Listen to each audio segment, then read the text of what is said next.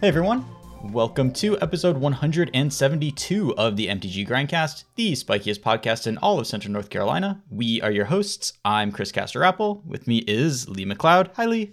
Hi, Chris. How's it going? It's going good. I last saw you like 2 days ago, so don't have a ton of updates since then. Yeah, this was like one of the first, maybe the first day where we were doing commentary, but you weren't actually doing commentary. You were No, just producing. I wasn't.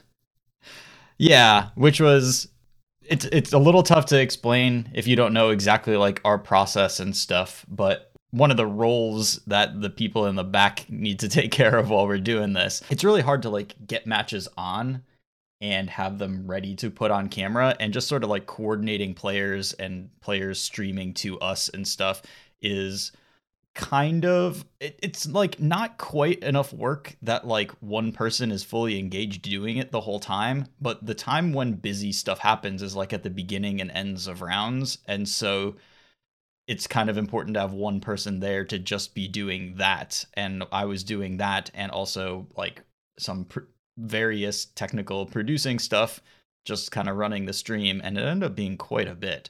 And I didn't get to commentate, which also sucked. So, you know, but the show went pretty well. Yeah, I think you did a pretty good job. Like, honestly, I know it must have been tough. And there were a couple hiccups here and there, but I think for the most part, it was pretty good.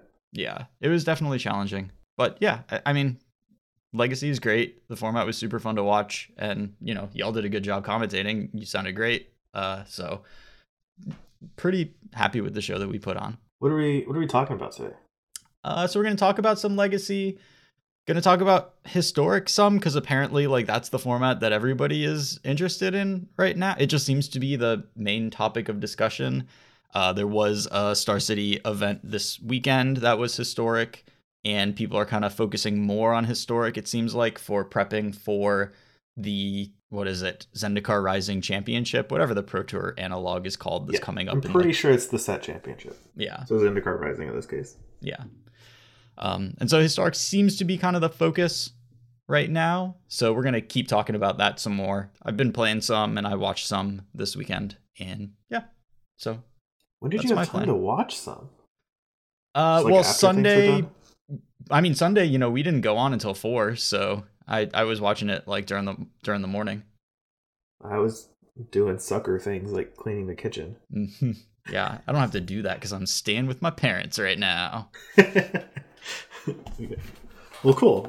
I didn't have time to watch, or chose to use my time differently to watch a bunch of Historic. I've just been keeping up with like the deck lists, and I've played not a little Historic. I play like a medium amount Historic, but it's all with the same deck. I haven't really been taking the format very seriously. Sure.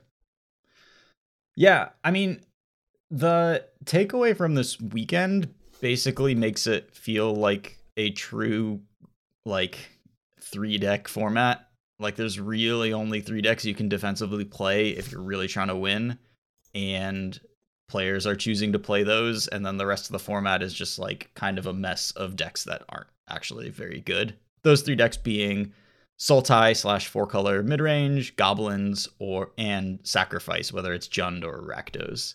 And if you're not doing one of those things, I don't know if you're, you know, you might be having fun with it, but you're probably not winning as much as you would otherwise. Shout out to the color white for having Yasharn in it. Yeah, even Skyclave Apparition is not, there's just no way to leverage it in an actual deck in Historic. Like there's no other cards to put in the deck. Yeah, it's real rough. The main like data thing that I'm looking at right now is that, and also follow this account if you haven't on Twitter, MTG_data. They don't post a lot, but every couple of weekends they'll just post a really nice breakdown of sort of how a particular format went that weekend. And this weekend we got a lot of Historic matches, and so we have some pretty decent Historic information to look at here. And I've just got a chart of win rates over the weekend, and some surprising numbers, some numbers that may not totally reflect reality. The one thing that's really bumming me out here is Mono Red Aggro, which last week I thought might be the best deck in Historic, looking close to the worst deck in Historic. Yeah, we were high on it, and then reality came crashing down in the form of Mayhem Devil and such. Yeah, I mean, I I don't know that these numbers are totally indicative of where the deck could be, because to be quite honest, every single list of mono red that I saw posted from different people, including content creators, like was not right. Just like lots of Chandras in places where I don't think they should have been. Like, I don't actually think you're supposed to be running Robber of the Rich as one of your twos. Like, I don't understand running Robber of the Rich over Earthshaker Kenra and stuff. And it's just like weird little things where like things stuck around from lists that people put out that just nobody bothered to change, even though they're like clearly incorrect. But I don't know that any of that is enough to change this from a 37% overall win rate deck into a deck that you actually want to be playing. Yeah, I agree. And also, I have been of the opinion for a while that with mono red decks, I think unless the mono red cards are really, really good, like they were around like Amonkhet standard, I think mono red's win rate is always going to be fairly low, just because I think it's a very difficult deck to play. And people who play it, it's like really easy to get into and play, but winning with it consistently is very difficult in my experience. Sure. Which is why, like, when I think of mono red players, like Sandy Dog always crushes with mono red, even though when I know the deck is objectively bad, he'll just pretend it's a good deck and crush with it. So I always expect mono red's win rate to skew low and rely on like very skilled players to tell me if it's actually good. Yeah, that makes sense. And I think the deck is a lot better than, if it's built properly and played properly, is a lot better than a 37% deck. But I don't know if that, that gap is a pretty big one to cross. Yeah, for sure. So just to like get an idea of the gap between the decks that are heavily played and the rest of the format here, we've got Sultai Midrange at 300 decks as the number one deck, 309 lists. Goblins in second place at 184. But the Sultai number isn't even counting the 4-color midrange in its count, which is another 63 decks. Sultai midrange is like a third of the format here of these tournament registered decks. Yeah, it dwarfs. It has triple the copies of the second most played deck. Yeah. It just makes me wonder why Thoughtseize was in the format, I don't understand. I've played quite a bit of Historic in several different decks, and I just don't understand Thoughtseize and Muxus primarily. I think that those are both like huge net negatives to the format. But Sultai is so good because it gets to play like Uro, Thoughtseize, and all the good permission spells. And 4-color midrange, you're only playing white for Yasharn.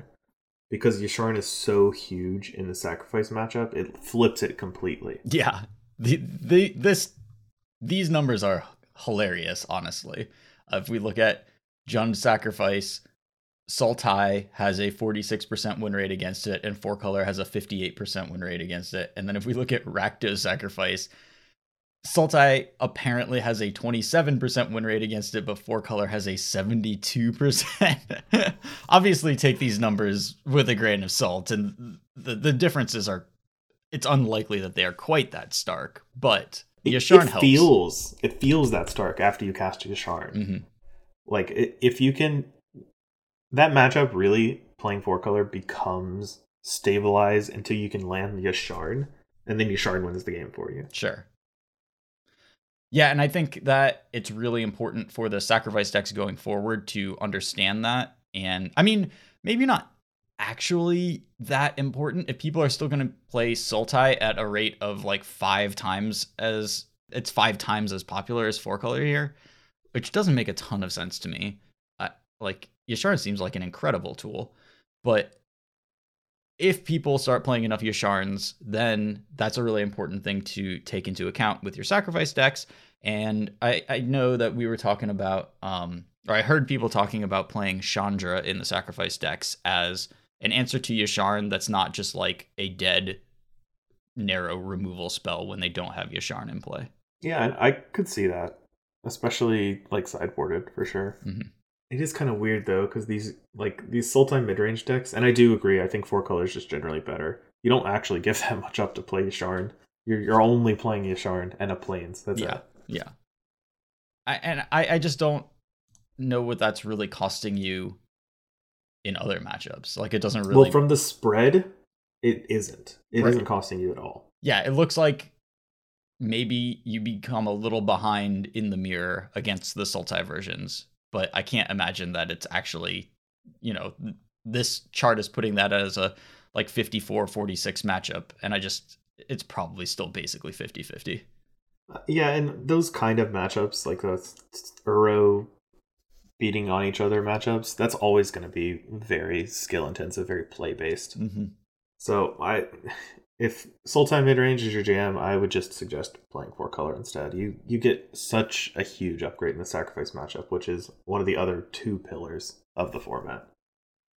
Yeah, definitely. It just doesn't seem worth giving up that haymaker in that matchup, which is an important matchup to have. The other thing that Chandra does for the sacrifice decks is it also like lets you beat graveyard hate and stuff. It's just an extra like card advantage engine thing to let you play a game when they're shutting you down. That's a spot where I like that card a lot. I don't think it's the right place to be for a mono red aggro deck. It wasn't when it was in standard, really. Like, it was a tool that you use sometimes, but you weren't main decking it. Like, it's not right to main deck it now in a more powerful format. Yeah, especially when like you're not gonna win the card advantage war against Uro. Like, you just aren't. Right, exactly. I mean, you may be able to, like, I've definitely had some Soulscar Mage shrink that Uro down to like pathetic size sort of things. Like, you don't need Chandra for that necessarily. We have goblins, which is like the same deck it's always been, just the kind of the Punisher deck of the format. Mm-hmm. Like, respect me or I'm gonna kill you. Honestly, I hate having goblins in this format. It's kind of miserable. It just like, I don't like having to I don't like having to build my decks around it. I don't like having to mulligan around it. I don't like having to like include a bunch of really narrow sideboard cards for it. I just like, I think it's like goblins is an interesting deck to have in a format, but goblins that just kills you if they get to 6 mana is not interesting or fun. Yeah, goblins that's doing like the goblin tribal stuff with Skirk Prospector or Ringleader or something like that, like these weird card advantage or sacrifice your stuff for advantage, like goblin hallmark tribes. Yeah, that's kind of cool. When goblins turns into like tooth and nail on a stick, right, it becomes not very interesting. Yeah, and I'm totally fine with the deck being like, Kranko is a sweet card to have be really powerful, and like, oh, I got all these haste givers in my deck, and then I can Kranko, and then I can Skirk Prospector and cast something else. Like, that's fun and cool stuff, and you can interact with that with removal spells or whatever. But that being the plan B, that you interact with in a totally different way from how you interact with Muxus, is really frustrating to have to take into account when you're building and playing. And it does make the deck really good because like Kranko is good against a totally different subset of stuff than Muxus is good against, and you have a lot of angles of attack and they cover for each other. But I think that the one angle of attack is just like egregious given the power level of the format. It makes me feel bad for Conspicuous Snoop, a card I actually really like, but feels bad every time my opponent plays it now. And that card wouldn't even be that good if Kranko weren't fantastic. Like, the fact that you flip a Kranko and then you're like, oh, cool, free like 4 tokens, and you tap your Snoop. Like, jeez. Yeah, that's sweet when it happens. I like just the kind of old school Oracle of Moldiah thing where you're face up, but you get to play cards off the top of your library. I like that part about it. Yeah. I mean, that's definitely the cool part about it. What have you been playing in Historic? You said you play a little bit. Yeah, I tried a couple of things. I tried various Godpharaoh's Gift builds. I put together the Emery, Bomat Courier, Hope of Ghirapur thing with Uros in it. And the cards like mostly worked, and I won like a little more than I lost, but not like a lot more than I lost. And it was fun. Morag was actually really impressive. That's the Minotaur that gives you extra combat steps for if you landfall. I didn't like really read the card beforehand to understand how it worked, but is templated to pretty much make it impossible to like really abuse it, because you don't get an extra main phase when you get the combat, and it only triggers to give you combat steps if the landfalls are made during main phases. So you can't go completely nuts with it. But a sequence that I had a lot was like crack a gate to the afterlife, put a God-Pharaoh's Gift into play, get a Morag back, second main, play a land, Uro, put another land into play, and then you get 2 more combat steps. And like that's plenty. Like you usually win from there. That's pretty good, yeah. Especially because Morag is also antheming your like leftover, like the Gilded Goose that you started out with on turn 1 and stuff is like now attacks for like 1 + 2 + 3. Like that's really sweet. Does it give +1/+1 every time you landfall, or every time it attacks? Every time it attacks, okay. Yeah. So the stuff that comes into play later gets pumped a little less, and it would be impossible to keep track of in real life. But fortunately, we only play this format on Arena. I actually find that stuff's not too hard to keep track of in paper. You just like can arrange things a little differently. Yeah, but you're also like eternalizing stuff from the graveyard. Like there's a lot of weird, like tiny little memory things. Yeah, I've been on the record saying like eternalize and all the weird stuff in Amonkhet and Our Devastation is just like so similar but vastly different from each other that it was like crazy to print all that. Well, yeah, also the fact that like eternalizing and bringing something back with God-Pharaoh's Gift and bringing something back with the Scarab God, like they all worked slightly differently from each other. Well, the Scarab God and God-Pharaoh's Gift are the same. Are the same, except that God-Pharaoh's Gift gives haste, I guess. But yeah, they are pretty much the same for memory issue stuff. It only gives haste till end of turn too, which is awkward in standard because you could bring back like something with an activated ability and then pass not be able to use it on your opponent's turn. Yeah, Minister of Inquiries mostly. Yeah. My conclusion from those decks, I also, then I watched some of, on Nassif's stream, I saw he played against an opponent who was playing like a Sultai, like just turbo mill yourself version with Minister of Inquiries and Stitcher Supplier and just like get everything into the graveyard as fast as you can. And I also watched Piper Powell, who top 8'd the Star City event this weekend, and she was playing a blue-white version. I tried like the Sultai version. I wasn't impressed with it because it wasn't really capable of doing anything powerful with its God-Pharaoh's Gifts. You were just bringing back 4/4s, and like that's not good enough. You were good at it, but it just didn't kill anybody. Bring back a 4/4 Stitcher Supplier. Right. Can't attack yet. Go ahead. Right. It just like you just be putting a 4/4 into play, and they'd have a Nissa and a Hydroid Krasis, and you're like, well, like I did my thing, and it's not even close to enough compared to what my opponent just put mana into. So yeah, the old ones were like bring back Ravenous Chupacabra as a 4/4, kill your thing. This is not very good. Go ahead. It was just like you can have a like really good self-mill engine, but you need to make your God-Pharaoh's Gift do things. Right. And so that's why when I saw like the blue-white version doing well, I'd kind of like dismissed those beforehand because it shared a lot of cards with the standard versions, and that just didn't really seem powerful enough. I gave it a shot, and it just wasn't good enough. You spend so much time wheel spinning with Strategic Planning and Chart a Course and Champion of Wits, and just doing the thing, which is get a Dream Trawler or an Angel of Invention into your graveyard, get a God-Pharaoh's Gift in your graveyard, get a Refurbish in your hand, pay 4 mana for the Refurbish, and have it resolve, and have your God-Pharaoh's Gift survive to your combat step. Like, it's a lot of hoops to jump through, and you did nothing in the turns until you did that. Like, that's your thing. That's your one thing that you did in the entire game. And it's just not strong enough. If they disrupt you along the way, like you paid all of this mana to do nothing. And even if they don't, like I just had a game where I went through 30 cards and didn't find a Refurbish. And none of my cards did anything. Thoughtseize is really good against you because if they take your Chart a Course, your hand is like your perfect hand. Your great 6 that you kept after mulliganing is like a Refurbish and a God-Pharaoh's Gift and like maybe a 6-drop. Like, okay, I guess I'm dead. Yeah, I've had a little bit of success with that deck, or I've seen it rather, and I know that it's good against specific decks where uh an eternalized Angel of Invention is good enough to just catch up, like Hmm. something like Gruul aggro, and they can't really disrupt you that well. Yeah. Mono red, like anything like that, you're gonna crush because you can fall behind 3 turns and then resolve an Angel or a Dream Trawler, Hmm. and then you're good, you're fine.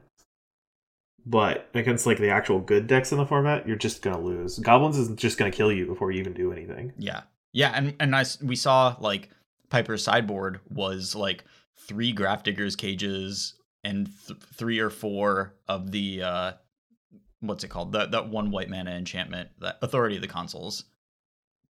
So like a huge sideboard for goblins, because goblins is just really good against the deck, and you don't have a good way of stopping Muxus from just killing you, or stopping And Krenko and Goblin Chieftain from killing you. and not and I think that was a fine strategy for Piper, but it's a inherently flawed strategy Hmm. to board in like 6+ cards that do absolutely nothing in your extremely tenuous combo deck. Yeah, and I think like in that matchup, she was boarding into being more of a control deck. Like I don't know that she kept all the refurbishes in or anything like that. I think, she brought in Wraths as well, so that, Authority of the Consuls keeps you from dying to a combat step after they commit a bunch of stuff, and then you just get to Wrath them and hopefully just like cast some big hitters from there. But generally, I just, yeah, not impressed with the blue white versions of the God Pharaoh's Gift deck. Even Skyclave Apparition just isn't like, they'll play a Scavenging Ooze and you'll be like, great, I have the answer in Skyclave Apparition. But all they needed to do was play it on turn 3 and exile your God Pharaoh's Gift. And all of a sudden, like, all your work is undone because you're setting up your graveyard over several turns and just taking out one key piece. Like, it's the deck is too fragile and not very good. I see Azorius Auras got third place at the SCG. I have not played against that deck yet on ladder. It is It's just a quite good Boggles against deck. all of the creature decks.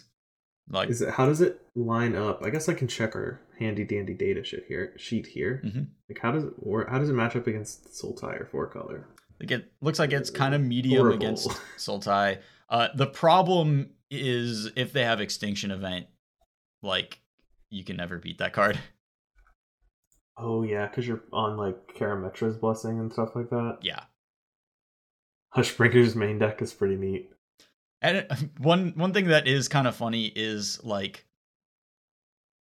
the risk of Hushbringer is what if your opponent has Uro, but this deck doesn't really care about Uro very much, especially if they don't get the comes into play, because their whole game plan is digging to their Extinction Event or whatever their answer is that they can actually use against you. And Core Spirit Dancer gets way bigger than an Uro really quickly. And you can also just race Uro with actual suited up Hushbringer Yeah. or any lifeline creature. Like Uro does not gain that much life, and it's not a big enough clock. It's the card draw that's good. Yeah. It is funny looking at this matchup spread. There are just some really good matchups and some really bad matchups. For auras, yeah. Yeah. This is another one of those matchups where Four Color is strictly better than Sultai, Mm-hmm. except for none of the cards that are included in Four Color make a difference in this matchup. Right. So like those numbers just don't mean any. Like it's just a hint that, okay, don't put too much stock into all of these numbers exactly. It might also say that like the people who are winning more often are also playing Four Color midrange, which Mhm. would maybe imply that Four Color midrange is just stronger. Yeah, and maybe some stronger players Or the stronger players chose yeah, right 4-color midrange. Yeah. But I do like the solid 88.9% win rate against Gruul aggro out of Orzhov Auras. Out of Azorius Auras. I don't quite believe this 87.5% win rate against Orzhov Auras out of Azorius Auras stat. That one doesn't make a ton of sense to me. Speaking of like really skewed matchups, Goblins has a 91.7% win rate against colorless ramp. I believe Just that. like the Paradox Engine deck. Yep. And yeah, that's just spot on. You can't win. Not a chance. And I don't think this is the Paradox Engine deck. I don't think most people are doing that. I think most people are doing more of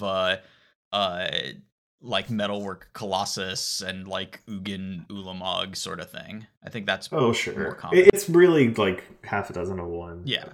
The other, whatever. I don't know what that saying is. It's just choosing how you're leveraging your mana into actually killing them. And yeah, you're basically a non-interactive deck. You have no interaction at all, and you're just trying to build up mana to kill. yeah. But like that, I think that colorless ramp deck is even worse against goblins than the Paradox. Like, you can nut draw them and they can stumble a little with the Paradox Engine deck. With that ramp deck, like, your payoff is like, all right, put the Zugan into play, sweep the goblins, and then they're like, okay, I've still got this treasure. Here's a Muxus. Like, you're dead. Here's 6 more goblins.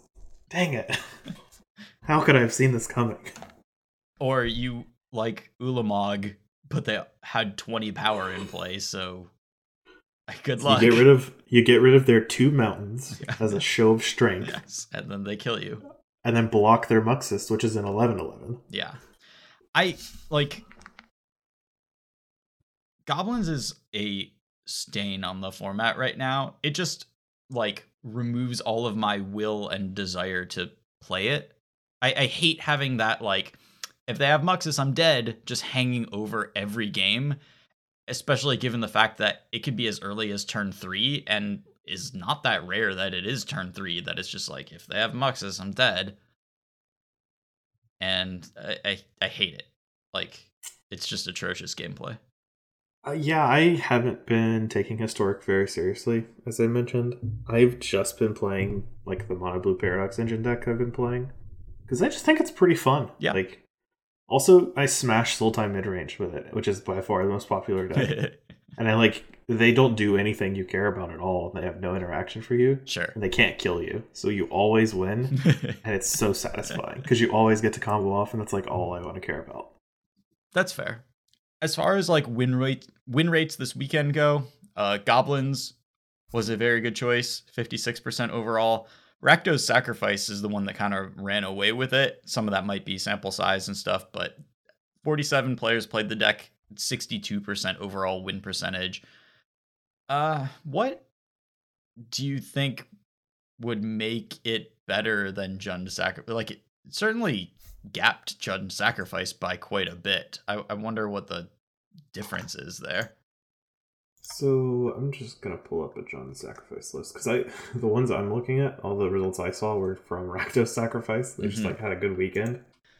Yeah, I mean, the Rakdos Sacrifice deck is just generally lower curve and kind of less mid-rangey, like generally running Scrap Heap Scroungers and, you know, Stitcher Suppliers and Claim the First. I guess they all have heavy Claim the Firstborn investment, but, you know, like, Jund Sacrifice is like a Trail of Crumbs deck that has sometimes main deck Thoughtseizes and some removal spells.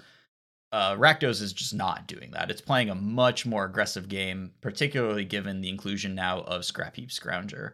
And I think that probably, if people are just not quite ready to deal with the pressure and then the threat of Mayhem Devil burning them out, rather than Mayhem Devil as like a board clearing value engine, then that's why that makes Rakdos Sacrifice better when that's good.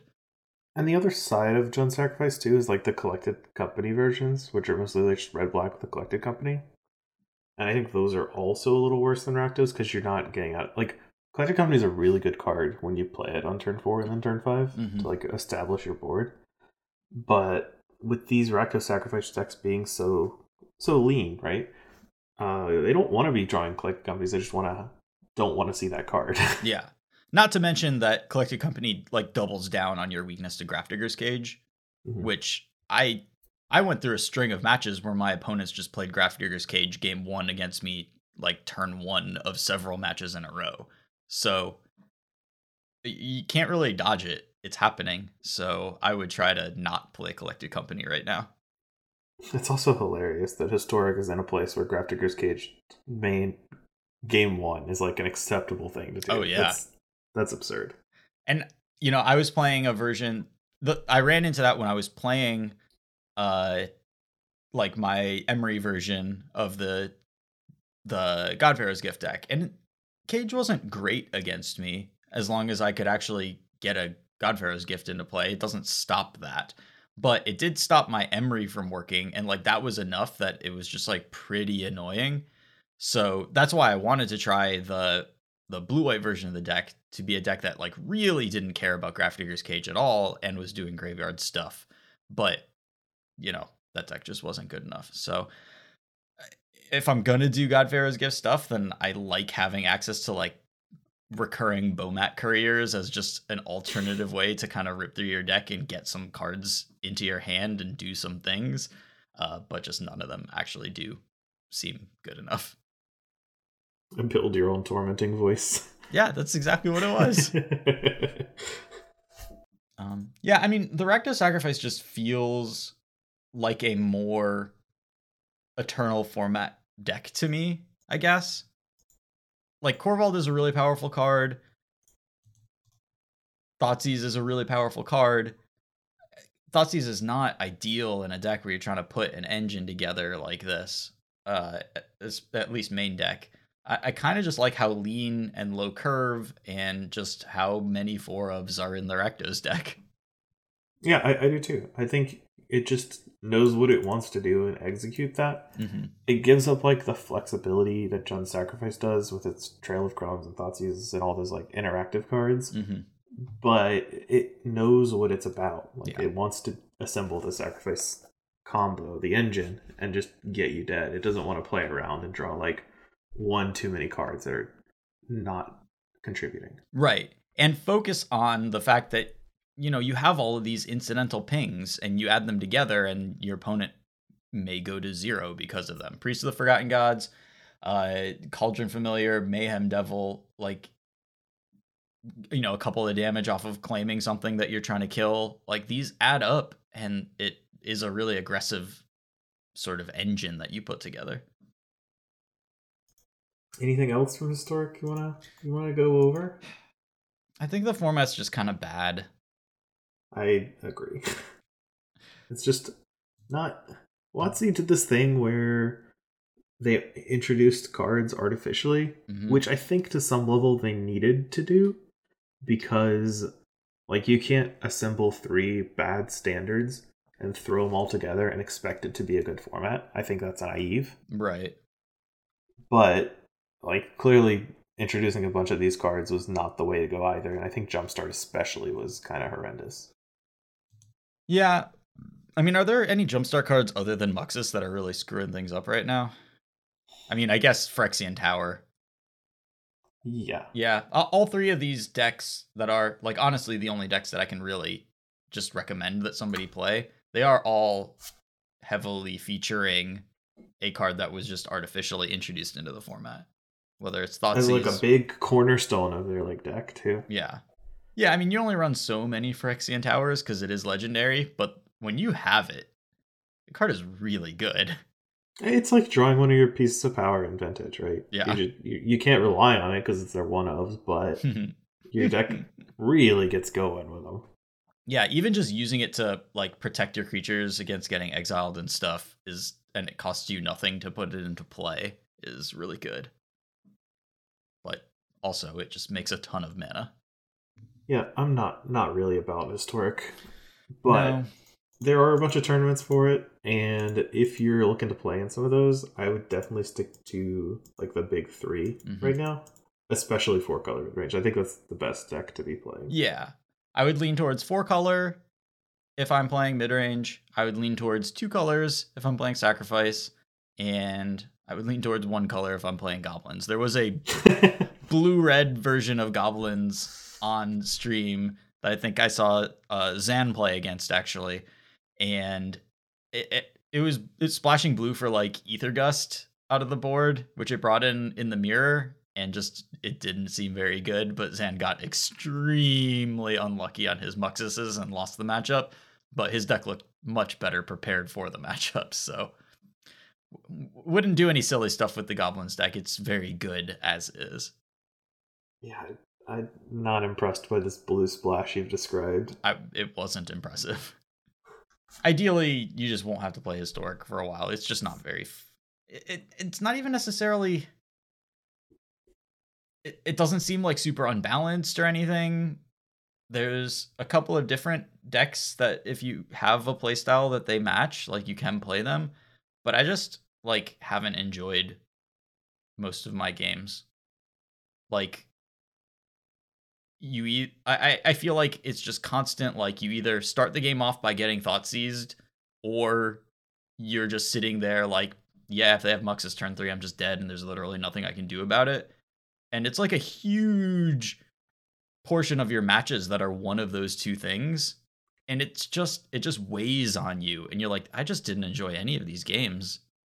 Yeah, I think Historic is a pretty bad format to take seriously, like competitively. Mm-hmm. But I do enjoy playing it, like when I'm playing my artifact deck, and I'm just taking it casually. And I don't care if I get thought seized because or I play against goblins, because I just die and it doesn't mean anything to me. You know, I can just like queue up on ladder again and try to combo off the next game.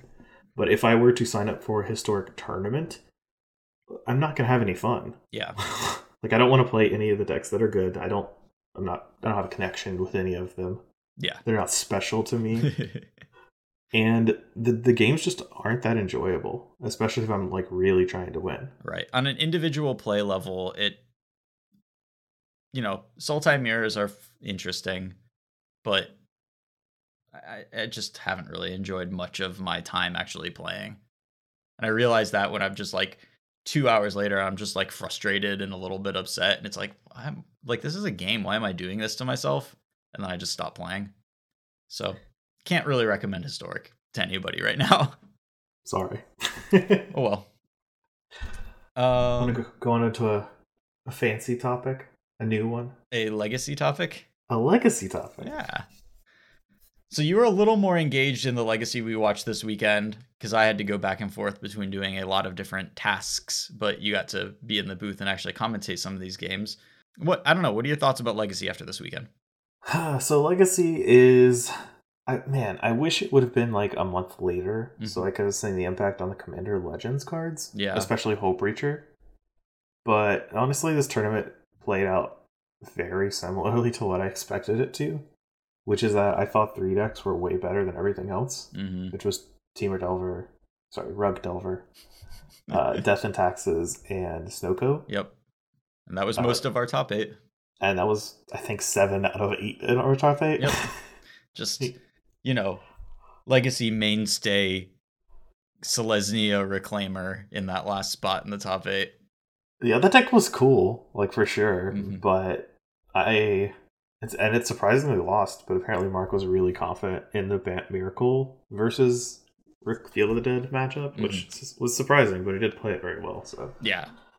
The hardcast Shark Typhoon, I think, was a play that he not only did, but was aiming towards, and is not a thing that if you don't know that matchup, you would realize like you have to prioritize at some point hardcasting Shark Typhoon to beat Field of the Dead. So like very, very well played by him. But it's just a little kind of boring, honestly. Like people are playing fun, cutesy decks like the Karn Echo deck, like the Green-White Reclaimer deck. But honestly, I think the prevalence of Temur Delver and Sunoco being so, like, it dwarfs every other deck. It makes me not want to engage in the format as much as I have in the past when I've seen, like, so much more variety in Legacy. Yeah, I think that a lot of that is that you can play too many forces. I think Force of Negation is removing a lot of the ability to do weird stuff in Legacy, just because if you're trying to cast an important non-creature spell, it's a lot more likely that your opponent's just going to be able to force it. And wouldn't you know it, non-creature spells are where most of the power in Legacy lies. Right, and so we see like the 3 decks that really did the best this weekend and were the most heavily played, which is like which shows that people like know what's going on in the format, and if you're trying to like get around it, you're kind of deluding yourself a little bit. Like it's very clear what is good. Most people know it, and some people tried to do something else, but it didn't work out. Death and Taxes, Snoko, Delver, like very fair decks. Just the power of Oko to beat other fair stuff, the power of Forces to beat unfair stuff, and then Death and Taxes in the middle, leaning on Skyclave Apparition that makes it good against Oko, because that's the only clean answer we've ever had to that card. Yeah, that card's that deck fell off the map because it's just so bad against Oko. Now it's so good against Oko. Yeah, and then Skyclave Apparition was printed, and now it's like kind of great because it's Pyroblast could always kill Oko, right? But it's like a 1-for-1. Mm-hmm. Skyclave Apparition has so much more flexibility than Pyroblast. It's good against like everything. It even kills Uro too. Mm-hmm. But it also just comes down, takes away Oko as well. It's just, you still have a 2/2, you can flicker it to get rid of their, something else. Yeah, you can flicker it, you can put a sword on it, you can put a Jitte on it. Like, the 2/2 body in Death and Tax, like, that deck can use that body for sure. Yeah, side note, Jitte looked terrible every single time. It did look like it got boarded out a lot. Yeah, I kept questioning whether just a second sword in the main deck was going to be better than a Jitte in the main deck. Just have the Jitte in the sideboard. I think that we didn't watch any Death and Taxes mirrors, and I think you're like massively disadvantaged if they have a Jitte and you don't have a Jitte in the mirror. Yeah, for sure. But Temur and Snoko were so much more popular in Death and Taxes. Yeah. I think you just kind of have to weigh like I mean, it's not what you're losing. It's not impossible to sideboard it too, so.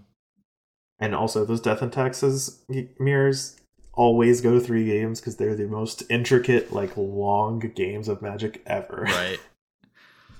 Yeah. I don't know. I like giving up. I feel like you're kind of giving up game 1 if you don't have the Jitte and they do. Like it just seems like quite a sacrifice. I would have to hear from an expert though. We'll call Mike. Yeah. Snoko is fine. Temur Delver was really the blue deck that, no surprise, just is the best thing that you can be doing. Most heavily played deck, highest win percentage, 57% win percentage in our tournament.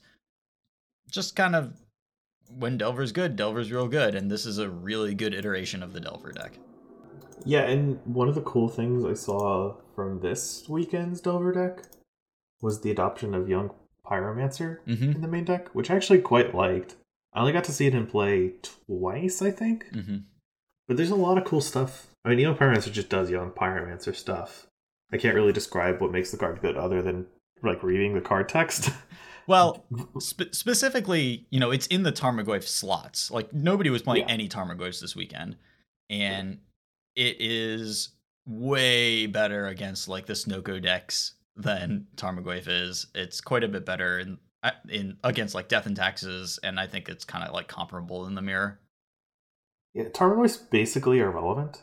Mm-hmm. Whereas Young Pyromancer can build up this army to pressure opposing Okos or force a board removal while you're just hoarding up.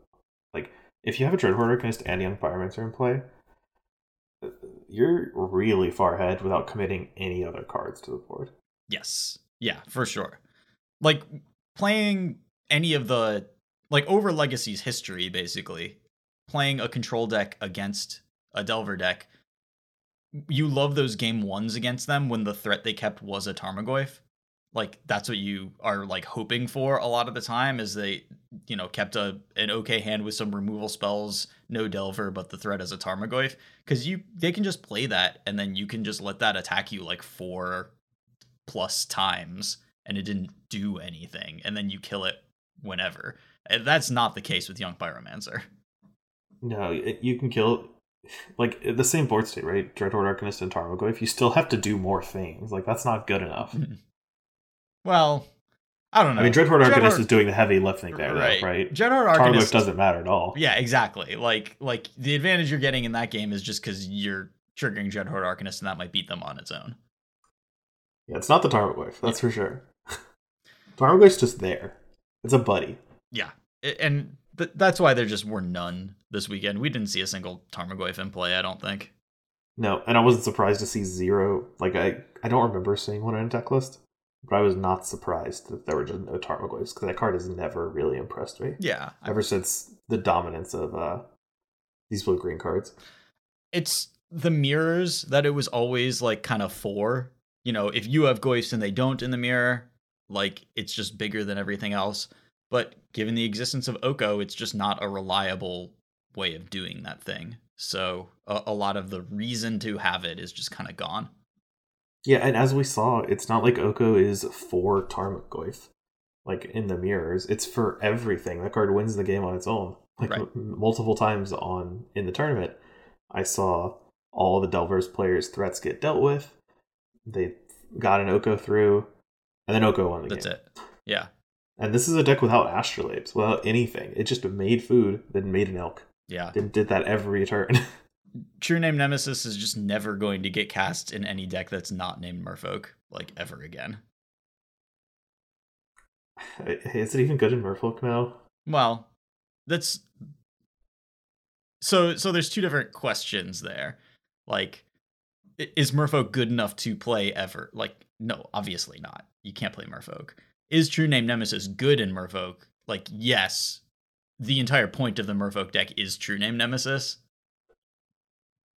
Because you know, can pump it and stuff, and it, like, the Merfolk deck is a True Name Nemesis deck.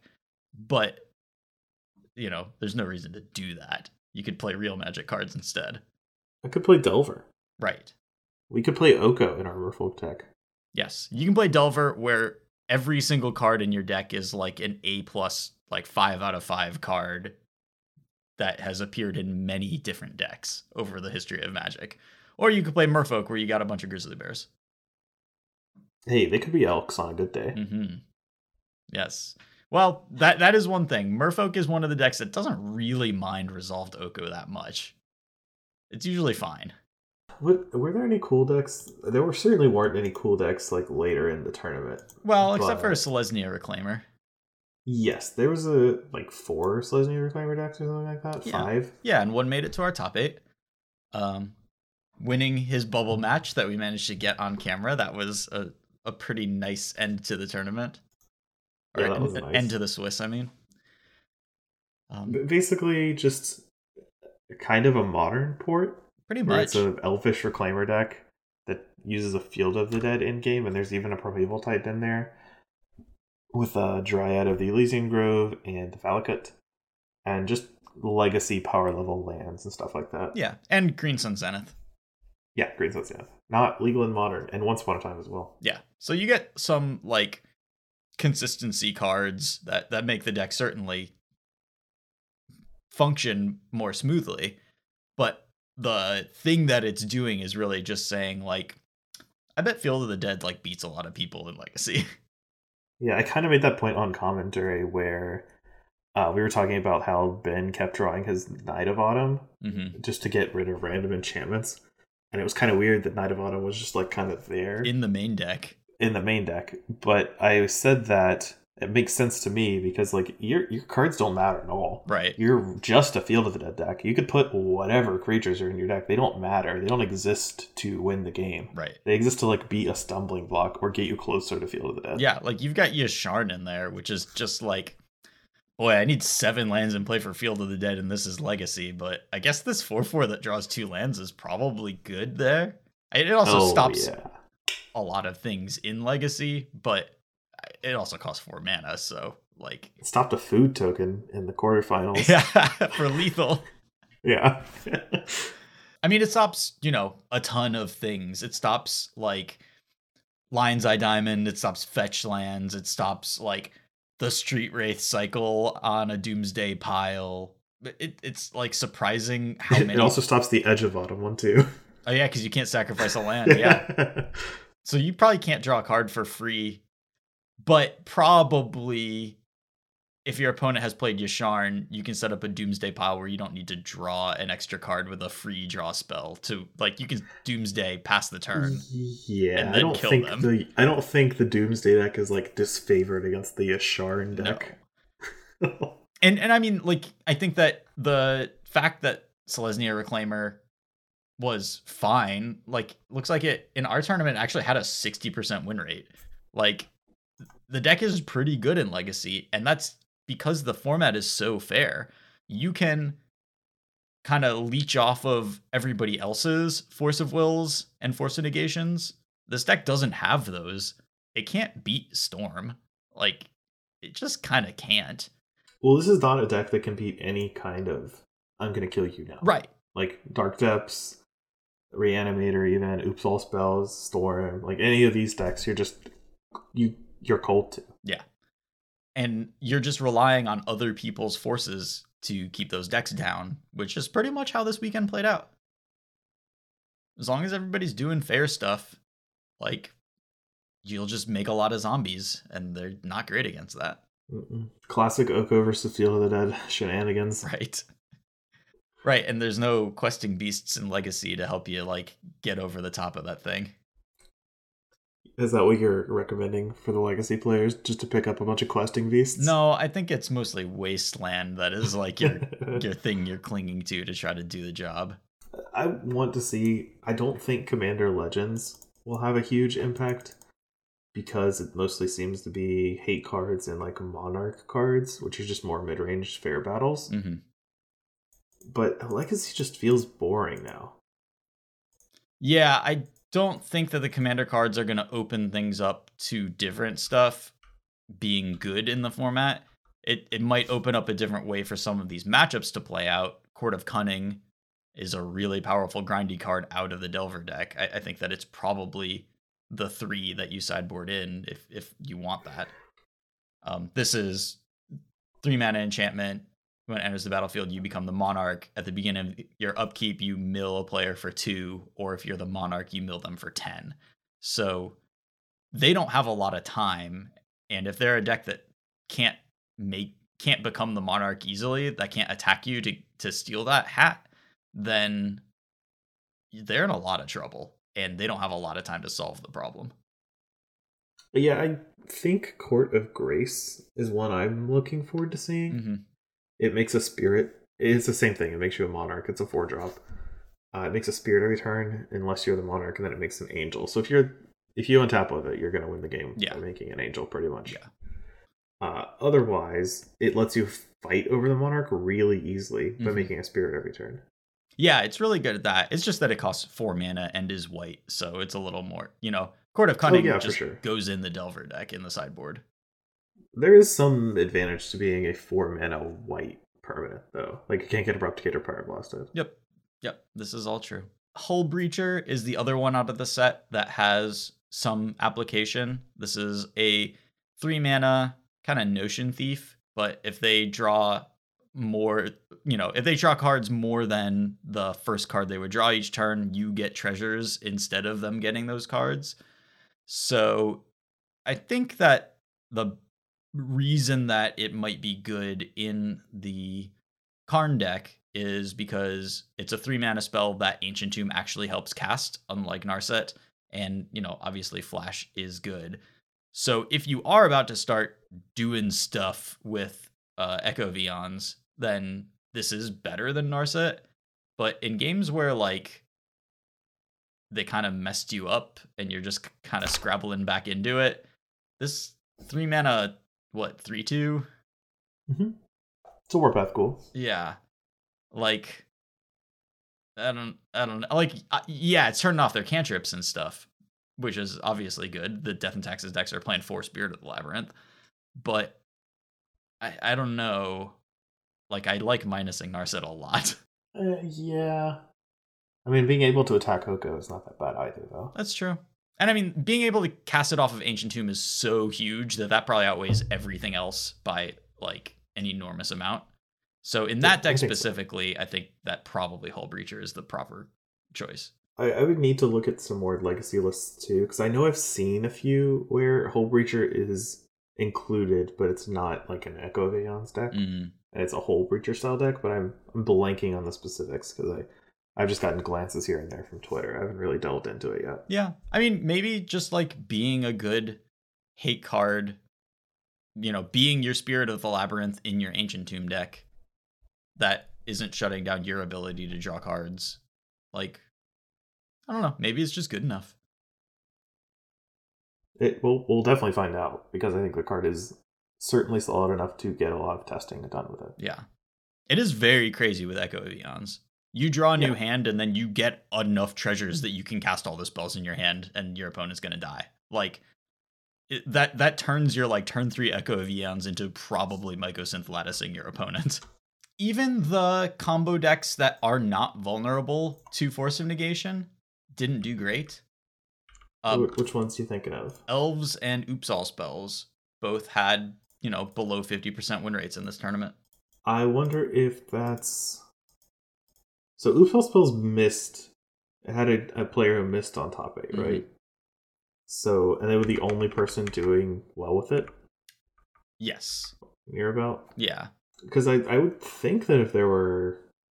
Maybe it's just Delver. Like, actual just Delver being naturally good against those decks. Yeah, I mean, just great pressure and force of will, and... Yeah, I don't know. What? So, Dreadhorde Arcanist as the premier threat in the deck, like, really changes the Elves matchup out of Delver. Like, the fact that you get to Bolt, and then cantrip into Bolt, and then reuse your bolts, like, you use up their cardboard really quickly, and you leave them with like very low on resources. Like, yeah, you force them to have a glimpse pretty early, or a natural order into Craterhoof, like timely, or they just run out. Yeah, that's why everyone's playing like usually a Chain Lightning in there. Yep, for the Dreadhorde Arcanist to help out with, in addition to the 4 Lightning Bolts. Yeah, so I think just like the power level of Delver has gotten to the point where, like, yeah, the Force of Negations are pushing out the Storms and other, linear combo-y decks that rely on non-creature spells. They're pushing them out of the format completely. People were still willing to play, Oops All Spells, Elves, Dark Depths, but they weren't super successful with them. Kind of sad. I think Legacy loses a lot when you have boiled down the format this much so that there's only a handful of decks that are like reasonable to play. Yeah. And it's not like I don't think Elves is one of those decks, because I do think Elves is pretty good. Yeah. It's pretty solid. But it's sad that so much other like niche decks in the format just can't really see the light of day, just on how powerful the top decks are. Yeah. It will be wild if, WotC comes to a similar conclusion and is just like, yeah, Force of Negation is just killing Legacy. We got to get rid of that thing. But I wonder if that would... it would be really interesting to see the change that comes out of Force of Negation getting banned in the format. Yeah, it could be Force. It could be like one of the newer cards, Astrolabe or something like that. I don't know what the calculus is. Yeah, I don't think... I mean, Astrolabe would get rid of the Snoko decks, but we saw multiple different kinds of controlling decks. Like... Well, I think the synergy between Astrolabe and Oko is very... Yeah, is really, really strong. Yeah. And the synergy between an Oko'd Astrolabe and Dead of Winter is really nice, too. Yeah, that's pretty good. Yeah, certainly the control decks are relying on Astrolabe to a pretty solid extent, but I think it's mostly the Delver decks that are pushing the, like, kind of neat legacy-defining decks out of the format.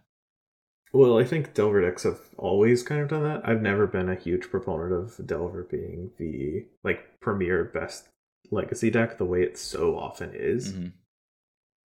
But I've just accepted that we're never going to ban Wasteland, Brainstorm, Delver, like any of these cards. They're just protected. Right. Well, and I think that probably, like, if you look at this format and you want to change it, I think that you have to do something to Delver to do that. I don't think weakening Snoko is going to give you any of the results. If you want to change, I don't think that's going to do enough. Yeah, Legacy's in a spot that I'm not comfortable with, but I don't think like the gameplay is that bad. Like, it's not like Historic, where Legacy is fun to play. Yeah. And Historic isn't. Yeah, and like that gets the main difference. The games were like really fun to watch. Like, there was a lot of interplay and a lot of back and forth, and certainly when there were linear decks that were doing well and they were playing against the interactive decks, like they were interacting in a way that there was always a threat that they would be doing something, that there was like the games were tight, like the individual matches were very good. Yeah, I think that's one thing Legacy is really strong at, mostly because it's a lot of the time in Standard or Pioneer, or like any of the newer formats, a lot of the gameplay comes from what's on the board right then. You've like had turns to develop it. Mm-hmm. But having things be on the board means they provide value constantly over time. Mm-hmm. Whereas in Legacy, a bunch of the cards are not adding to the board, Yeah. like especially counter spells. So you have to use these very judiciously, and it makes them very difficult to like pick your spot, Mm-hmm. which I think is really, really rewarding if you play a lot of Legacy and you know the matchups and you're navigating those games. Right. Yeah, I mean, the most important zones in Legacy still are like hand and stack, whereas in Standard it's like battlefield and sometimes graveyard, I guess. Yeah. Yeah, I don't know. I don't have a ton of other stuff to add about Legacy. It is a wildly fair format for how many incredibly powerful cards are available to players in it.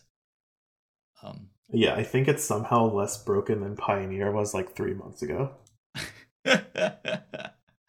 Yeah, probably true. Despite it having, 20 more years of cards or whatever. Do you want to do a Patreon question? Yeah, if we got one.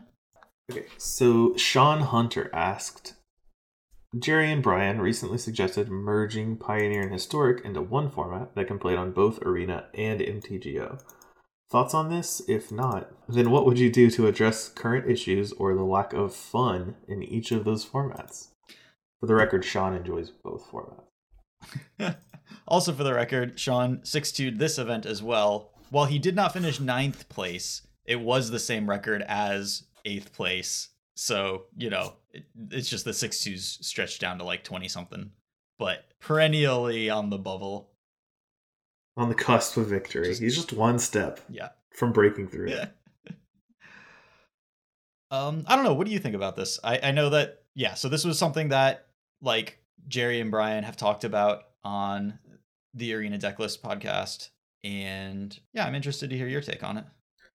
So I haven't listened to the most recent episode of their podcast, but I know the last time I heard them talking about it, they didn't suggest merging it. They actually just suggested trashing Pioneer and only having it be Historic. Yeah. Which would become the new, like, postmodern pre-standard format. Right. And then as sets get added, it eventually becomes, like, approximately the size of Pioneer. Yeah. So I hate that idea a lot. Okay. I don't like Historic. I think it's really, really poorly managed. And I don't want that to become the primary format. That said, like, I do think it's important for there to be a secondary constructed format on Magic Arena, which is the format or the client a large majority of Magic players play on. Mm-hmm. Because like Standard and Draft just get boring after a while. You want to play with old cards, that's fine. The problem I have with Historic is that the way they've added cards into the format not only makes it difficult to tell exactly what is in the format, like you still can't even search these cards on Gatherer. Yeah. Wizards is a Coast search engine, which is nuts, absurd. Yeah, it makes it difficult to know what's in the format, and it kind of makes it just feel artificial. Like, if Historic becomes the main format that we're going to play in 2 years when we can play Paper Magic, how am I going to get Muxus? I'm not going to pay like $400 for them. Mm-hmm. And that because they're in a Jumpstart, a set only released during a global pandemic. Yeah, and I think the Jumpstart thing is the main problem that I have with making this like a quote real format and like forcing us eventually to have paper decks of Historic cards.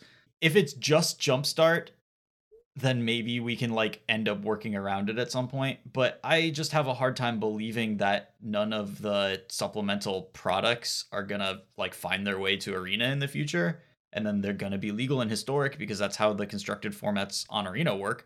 The next Commander set they're just like, yeah, let's like we finally have implemented like multiplayer commander on Arena. And so we're going to have the next commander decks come out on Arena. And then there's like a couple of cards from the commander set that start defining historic, and all of a sudden historic has the monarch and Pioneer doesn't. Right. And it's yeah. And like then the cards are hard to find in paper because that's always what happens with these constructed viable cards from the supplemental sets. And I think there's just huge problems with basically there's diverging goals here, because historic, you have to make all of the cards that are legal on Arena that haven't been banned in the format playable in it. Like that's the point of historic, is that like you can play all your cards that you got here, so rotation isn't that bad, right? It's like fine, right? That is at odds with making it a format that like works, particularly if you have to start buying paper cards at paper prices for it.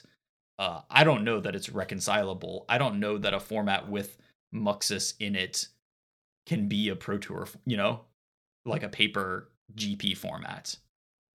I don't think it can.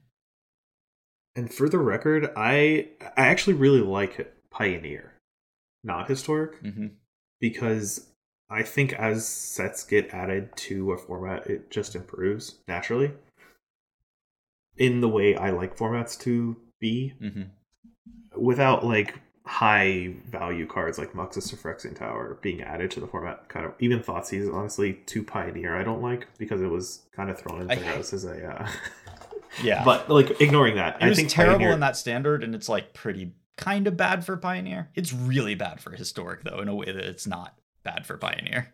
Yeah, but Pioneer has so many different sets and different strategies that it's much more enjoyable. And also the ban list is managed much better than historic. Not by leaps and bounds by any means, but like you can still play Omnath, you can still play Wilderness Reclamation. You can still play some of the powerful cards from Standard because it's held in check by no one playing the format right now, because it's only on Magic Online, and it's just not, you're not going to get many people playing it when there's no like super PTQs or anything like that. Yeah, I think once people can play Magic formats in paper, I don't know why there'd be a reason for historic to exist. That was the main problem historic had 6 months ago, right? Or I guess at this point a year ago. Well, see, I just don't see a good clean solution here. I do want, like, the idea of consolidating these formats in some way is attractive. There literally are just too many Magic formats. I would trash historic in a heartbeat and erase all of the historic exclusive cards on Magic Arena from the client and just have it be historic. Or I'm sorry, have it be Pioneer. Yeah, I think I'm like more comfortable with that, certainly, than the like get rid of Pioneer and then eventually historic becomes Pioneer. Like Muxus right now is $27, and that is with it not being a constructed playable card. It's just like well known and does a neat thing that nothing else does, and not a lot of them exist.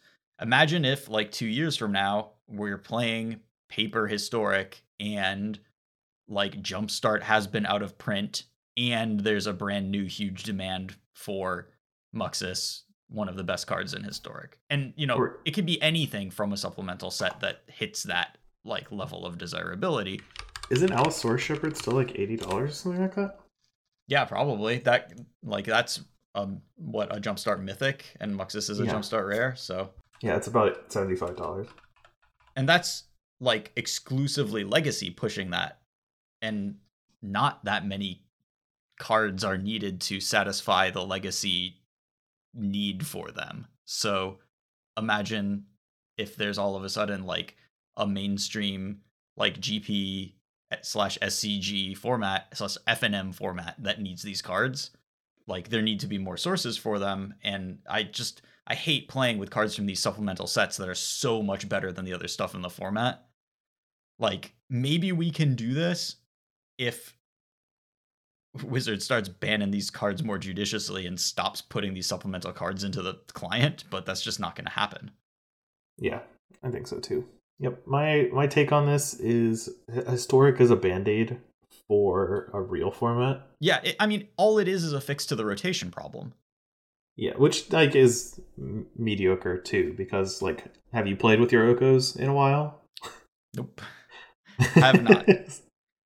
So you really can't play with all the cards you would be able to with. Well, and it isn't just like, ha, Oko got banned, you can't play, like, that card doesn't exist on Arena. It's also like most of your standard playable rares are not playable in Historic. Like, they don't do anything for you anymore. Once upon a time, Fire's Invention. No, but I'm saying not just those. I'm saying like literally the vast majority of cards that you put into a deck. It's not that you're not allowed to play them, but it's just that they aren't good enough and will never be good enough. Like when Shatter the Sky rotates out, there's just a strictly better one in the format. So you're never going to play Shatter the Sky again. And that card is Temples, all the temples. Yeah, all mostly unplayable, although they're lands, so there's weird spots. But you know, creatures like your aggro creatures and stuff, they're just and those are all rare now. But you're not going to play Fervent Champion in the future. No, I'm not going to. Don't even play it in the present. But right, like, you know, Historic is it's a facade, really. It's doing a good job at pretending. Wizards is doing a good job of pretending to take Historic like very seriously, while ignoring the fact that it's like not a very serious format. Yeah, but you know, we're about to play it in a Pro Tour. Like this weekend's PTQs were Historic. It's being warped into like, yeah, this is a serious format for serious gameplay. But like, not only does number one, like the gameplay kind of suck right now, but also like there's not really a route for this format to really become something permanently. Nope. It's just there until they program all the Pioneer cards into it. Yeah. And they've got like 6 more user sets for that, right? Yeah. And then what, we have Pioneer, and they like, what happens to the supplemental cards? Like, burn them. Just burn them down. Yeah. I guess. Then we have Historic as a, you know, as it was intended to be when they announced it. A format you could queue for every once in a while with absolutely no support. Yeah, I like, some people are going to be very disappointed kind of no matter how they do this. But I think ultimately, yes, just there needs to be a consolidation. You can't have both Historic and Pioneer existing at the same time. There's just too many formats. I hope we answered all of Sean's question. I don't think we did, but point. I think that tangent mostly gave like what we actually think what about. What would I do? What would we do to address current issues / lack of fun? That one I don't know. I'll have to ask that one next week. I mean, like, to address lack of fun in Historic right now, I think Thoughtseize, Muxus, and probably Phyrexian Tower cannot be allowed to be in the format. I feel like we're just going to be playing fun whack-a-mole because of how disastrous Standard from Throneville Drain Forward has been. Yeah. But Standard right now continues to be pretty good after they caught them all. So really, it's just a matter of how many moles we need to whack. The moles... So it's like a pretty consistent type of mole that they kept creating, which is like over and over. They just created these cards that give you a huge amount of value the turn you cast them, and then if you untap with them, you win the game. Like, and then once those are gone, Standard's pretty good. But Historic is still dealing with Uro. Like, Muxus is just a completely nonsense card that just should never have been put into a format where you play with it, I guess. I think it's a pretty cool commander card and nowhere else. Yeah. But it shouldn't be allowed. You shouldn't be able to do this on turn 3 and kill your opponent in a constructed format. I don't know. I think that they could play the whack-a-mole game and get there. and it would mean admitting some of their mistakes with the supplemental stuff. I'm really disappointed by the inclusion of Thoughtseize into the format. Just added in, like, look, if you're not playing standard, you're gonna get Thoughtseized. That's just the way Magic is. I wish they had just. Yeah, that's kind of weird, but I wish they had included any reasoning at all anywhere as to why they chose to put these specific cards into the format. Right. Because I don't know if that reasoning exists. Like, I haven't heard anything about it. Yeah. And it's just the gap between Thoughtseize and the other things you can do on turn 1 in the format is so vast that it's just like really obvious that that's what you should be doing. I actually hate that about modern Magic philosophy for a long time now, is that they've gutted all options at 1 mana. Like, basically, look at the last like Pioneer level of sets. There's basically nothing good to do at 1 mana at all except for Llanowar Elves. Yeah. And Thoughtseize, and of course. Yeah. Right. And like the aggressive creatures are like okay, but the aggro decks have been kind of like punished so hard that that's not really a great start. Yeah, removal spells all start at 2 mana or are shock. Cantrips are opt or non-existent. Like, you just don't get cards at 1 mana anymore, and I don't like it. I think it is not good for like gameplay. It just encourages people to slow down their decks to put the more what's the word I'm looking for? Cost efficient? Yeah, to put the more cost efficient cards into their deck. And then it becomes everyone's slowing their deck down. Cards like Uro, Oko, any Niv Mizzet, Reborn, all those cards become really, really strong because everyone's slowing their deck down. Like, if you're just the big mid-range deck, when everyone's playing mid-range, that's what the game has become. Yeah. And I think that's where... I definitely don't think the answer is having more 1 mana removal spells. I think that worsens the problem. Well, Fatal Push is a good counterexample, because Fatal Push is a 1 mana removal spell. That is very good, but it's conditional. I wish we'd have more like that and less like Lightning Bolt. Yeah, Lightning Bolt, not really acceptable unless it had like a restriction on it that was like, you can't put this, it needs like a Lurrus restriction on it or something like that. You know, can't put this in your deck if you have anything that costs more than 3. Like, if you could only play Lightning Bolt in an aggro deck, then I would be like okay with it. Yeah, I mean, I don't know how to fix that particular problem. But it would be nice if there were just like things you could do on turn 1 that weren't just Thoughtseize or Llanowar Elves. Or Grafdigger's Cage now in Historic. Well, things that actually like do something. Like that's why I was so drawn to that version of the God Pharaoh's Gift deck. Like every opening hand, I was like, oh my god, I get to like do stuff. I get to go turn 1 Bomat Courier, turn 2 Hope of Gyrup or Emry. Like, it felt so good to be using my mana like that. And you don't have those options in most types of decks. And yeah, I totally feel that. Okay. Have we gone far enough afield? I think so.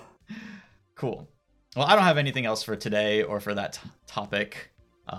Yeah, well, hopefully that was good enough for Sean. I'm sure there's like a lot for that question because it's a really deep topic. But, you know, that's where we are today. Yes. Cool. Well, everybody, thank you so much for listening. We really, really appreciate your time. If you'd like to lend us some support, head over to patreon.com/MTGgrindcast to join the community. If you want to find us on social media, I am tweeting from @CCR_Grindcast. Leah is also on Twitter. @Lee McLeo. Thanks so much for listening, and have a great week. Enjoy your Thanksgiving. Yeah, happy Thanksgiving.